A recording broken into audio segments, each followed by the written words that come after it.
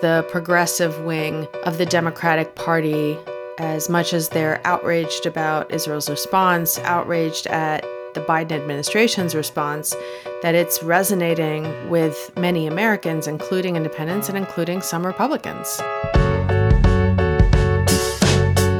Welcome to the Powers That Be Daily, Puck's podcast focused on the intersection of Wall Street, Washington, Silicon Valley, and Hollywood, and the players who run it all.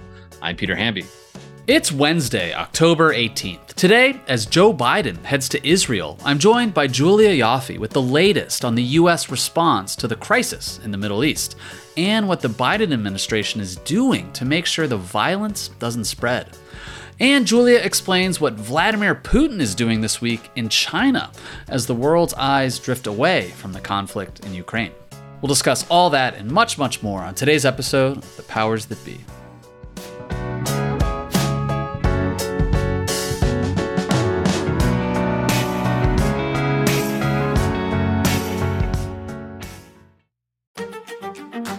This podcast is proudly supported by Netflix, presenting The Gentleman.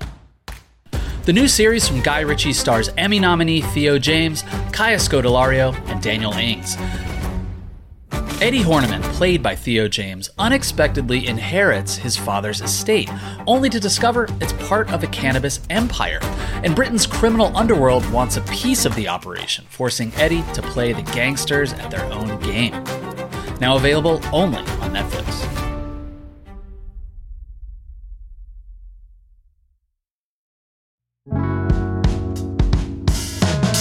Happy Wednesday, everybody. Welcome to the Powers That Be.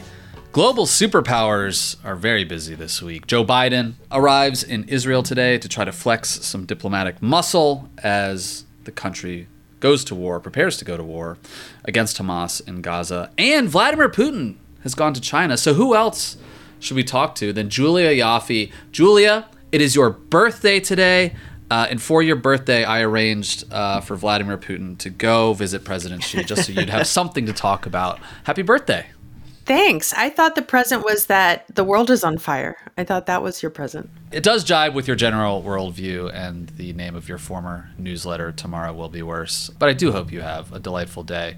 I do want to talk about Vlad and China. But first, I think we need a little bit of a summary of what's going on with Israel, specifically the U.S. response. I mean, the story is obviously moving a mile a minute. Can you, for our listeners, just sort of sum up how the Biden administration has been responding to the crisis in Israel since, the first assault from Hamas about 10 days ago now? Well, Biden took a pretty unequivocal stance, which was that America would be standing with Israel, and that Israel had the right to defend itself. And I think if you're ensconced in the kind of liberal social media space, it would have at first seemed to me like, wow, he's really going out on a limb here. But so far, polling has shown that to be a very popular opinion, including among Democrats. And that in some ways, the progressive wing of the Democratic Party, as much as they're outraged about Israel's response, outraged at the Biden administration's response, that it's resonating with many Americans, including independents and including some Republicans, including members of the Trump administration who have come out and said that, respect to Biden for this. And then on top of that, you have Secretary of State Tony Blinken visiting Israel, then 6 Arab countries, and then is now back in Israel, trying to negotiate some kind of deal where humanitarian is let in either through Egypt or through Israel. He's been trying to negotiate that deal with Egypt. We keep hearing that they figured out a way to open the Rafah crossing, which connects the Gaza Strip to Egypt, and then it doesn't open, and there's no humanitarian aid that's let in. But then you also have the CENTCOM commander visiting Israel. You have Secretary of Defense Lloyd Austin visiting Israel. But then within that, there's been a slight pivot, which is that if the first week was, all in, we defend Israel's right to defend itself, we're not going to publicly kind of backseat driver them and tell them to do this and not to do that. They know best how to defend themselves. Now you're seeing a little bit more of the rules of war have to be obeyed. International law has to be respected. Antony Blinken said earlier this week, how Israel does this will matter. And so trying to signal to Israel and to Arab countries in the region that this is not a blank check from the U.S. And from what I understand, the conversations in private are, much more blunt, both with Arab countries and with Israel. Blunt, how so? And by the way, how do you approach diplomatically the Arab countries in the region if you're Tony Blinken? Well, some of them have peace treaties with Israel, like Jordan and Egypt. Some of them have normalized relations with Israel, like the UAE. Some, like Saudi Arabia, was on the verge of it. And some, like Qatar, play a key middleman between Iran and the U.S. and also host Hamas's offices and some of Hamas's top leaders who are not in Gaza suffering with their people side by side, but are in Qatar living nice, cushy lives. And so I think the message is different to all those Arab countries. They're all different.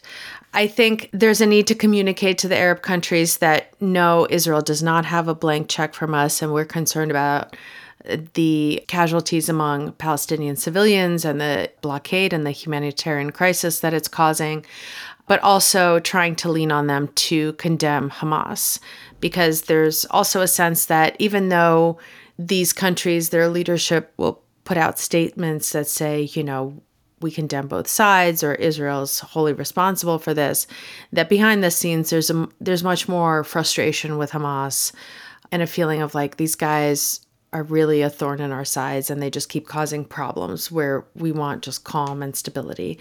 So trying to navigate, the public and private there as well.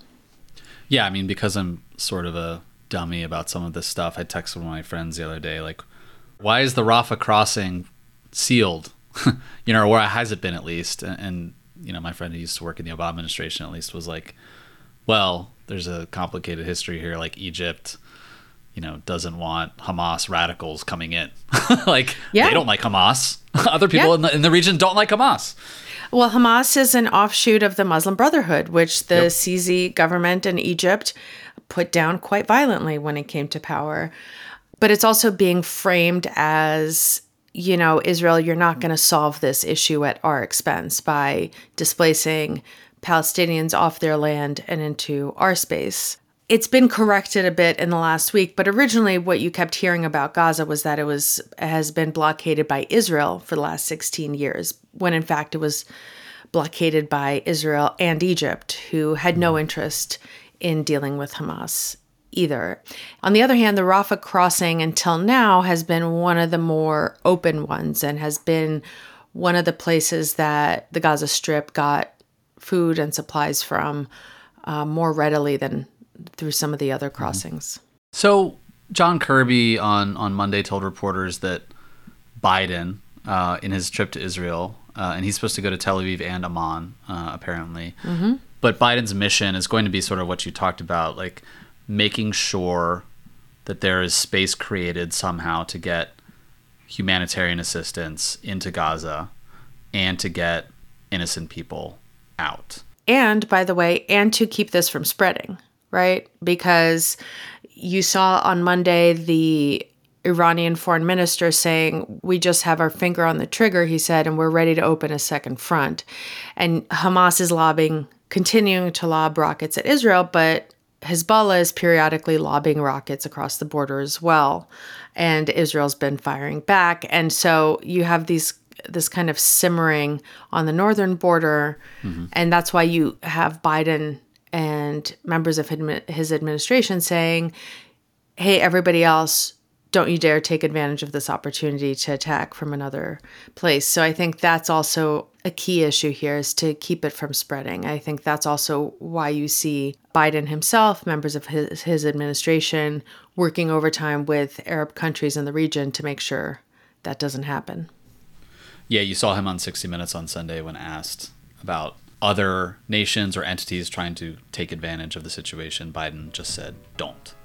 That seems to be the prevailing message. Julia, I want to take a quick break, and when we come back, I want to ask you about Vladimir Putin.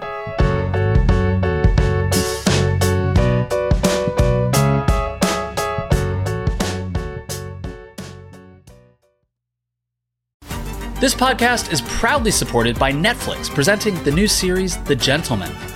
Theo James, Kaya Scodelario, and Daniel Ings star in what the playlist calls an entertaining crime comedy filled with style, panache, and laughs. The Evening Standard raves The Gentleman is peak Guy Ritchie, impossible not to love.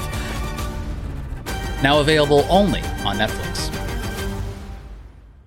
The national sales event is on at your Toyota dealer, making now the perfect time to get a great deal on a dependable new car. Like a legendary Camry, built for performance and available with all-wheel drive, you can count on your new Camry to get anywhere you need to go. And with available features like heated seats and a multimedia touchscreen, you can stay connected in comfort and style. Or check out an affordable and reliable Corolla with a trim for every lifestyle, from the hip and agile sedan to the sporty hatchback. There's a dependable Corolla built just for you. Plus, both Camrys and Corollas are available in hybrid models, so no matter your style, you can drive efficiently and affordably. And right now, your local Toyota dealer has more vehicles in stock and is making delivery on new vehicles almost every day. So visit your local Toyota dealer. And check out amazing national sales event deals on Camrys, Corollas, and more when you visit buyatoyota.com. Offers end April 1st. Toyota, let's go places.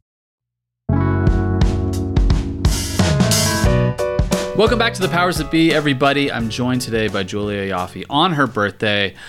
Before getting into a conversation about Vladimir Putin, I should mention that everyone should go listen to Julia's hit podcast about a boy, about the youth of Vladimir Putin. Julia, it is burning up the podcast charts. I mean, you're like the Alex Earl, Dax Shepard of Russian history, according to I don't know podcast any charts. of those names that you mentioned. I thought you might not. It's a big deal, is what I'm saying. It's a big deal out there in the world of content creators, because of course we are no longer journalists. We are content creators. Mm-hmm. Anyway, Julia, Vladimir Putin made a visit to China, and it feels like, Vlad always knows what he's doing or has an agenda. Why go visit China right now, just as the situation in Israel is on fire? Well, this was a planned visit. It's part of the Belt and Road Conference. This visit was obviously arranged before October 7th. And it does, to your point, it does feel like, a story from a totally different time, a totally different universe, when the world gave a shit about Russia and Ukraine, which it seems to no longer. And what you're seeing also is Putin slowly waking up to that reality, basically a week in. It took him a couple days to react last week when he said, unsurprisingly, well, this is, of course, America's fault because our foreign policy has always favored Israel so heavily and has not been serious about creating a Palestinian state and has not taken Palestinian rights seriously, which was incredible given the relationship that Putin has tried to form with Bibi over the years. And that was done precisely to try to peel off one of America's most staunch and important allies, right? Bibi at one point was visiting Moscow more frequently than he was visiting Washington. And that was very much a feather in Putin's cap. And then after an attack like this, Putin comes out and decides to kick Bibi in the balls while he's down, right? And say, this is your fault, this is America's fault. And by the way, Palestinians and Palestinian statehood and Palestinian rights. I mean, one of the reasons that the Russian position has also, there was the Israeli Air Force shortly after the October 7th attack carried out a missile strike in Syrian territory, and the Russian Foreign Ministry came out and slammed it as a violation of Syrian sovereignty, which is hilarious given what Russia thinks of Ukraine's sovereignty. But also, one of the reasons that Israel has not weighed in more heavily in the Russia-Ukraine war is because Russia basically averted its eyes and essentially allowed Israel to bomb targets, Hezbollah, Iranian targets inside Syria. And now, when Israel's kind of on its back foot, Russia says, oh, no, you don't. You can't do that anymore. And then in the last week, you've seen Putin kind of wake up to the fact that nobody cares about Russia and Ukraine right now. China even is weighing in on this issue, and that it's time for him to weigh in on this issue, but he's probably a little late. And this is kind of classic Putin, classic Russian diplomacy under Putin, which is to pretend that Russia is the diplomatic adult in the room and that it can solve these crises because it has relationships with actors that the U.S. does not have. For example, Hamas, which visited Russia, Hezbollah, the Taliban. Russia does not consider Hamas and Hezbollah terrorist organizations. And then the second thing it's clearly trying to do, which it did after 9/11, which it did after the Bataclan attacks in Paris, is to say, hey, look, we also know from terrorism, we should work together on counterterrorism. This was, of course, one of the last things, the counterterrorism cooperation between Russia and the U.S., as useless as it was one of the last things to go out the window when Russia launched its full-scale invasion of Ukraine. And so you can see Putin now trying to use this a little bit while trashing the U.S., trying to kind of wiggle his way back in from the cold and from the isolation in which he found himself. And third is, as you see the global South identifying increasingly with the Palestinian cause and turning increasingly against the U.S. and the West in light of this war between Israel and Hamas, Putin, again, trying to cozy up to the global South, as he's been doing since the Ukraine war started, and saying, you know, there's actually more of us, more countries, more people than there are people and countries represented by the imperialist global North.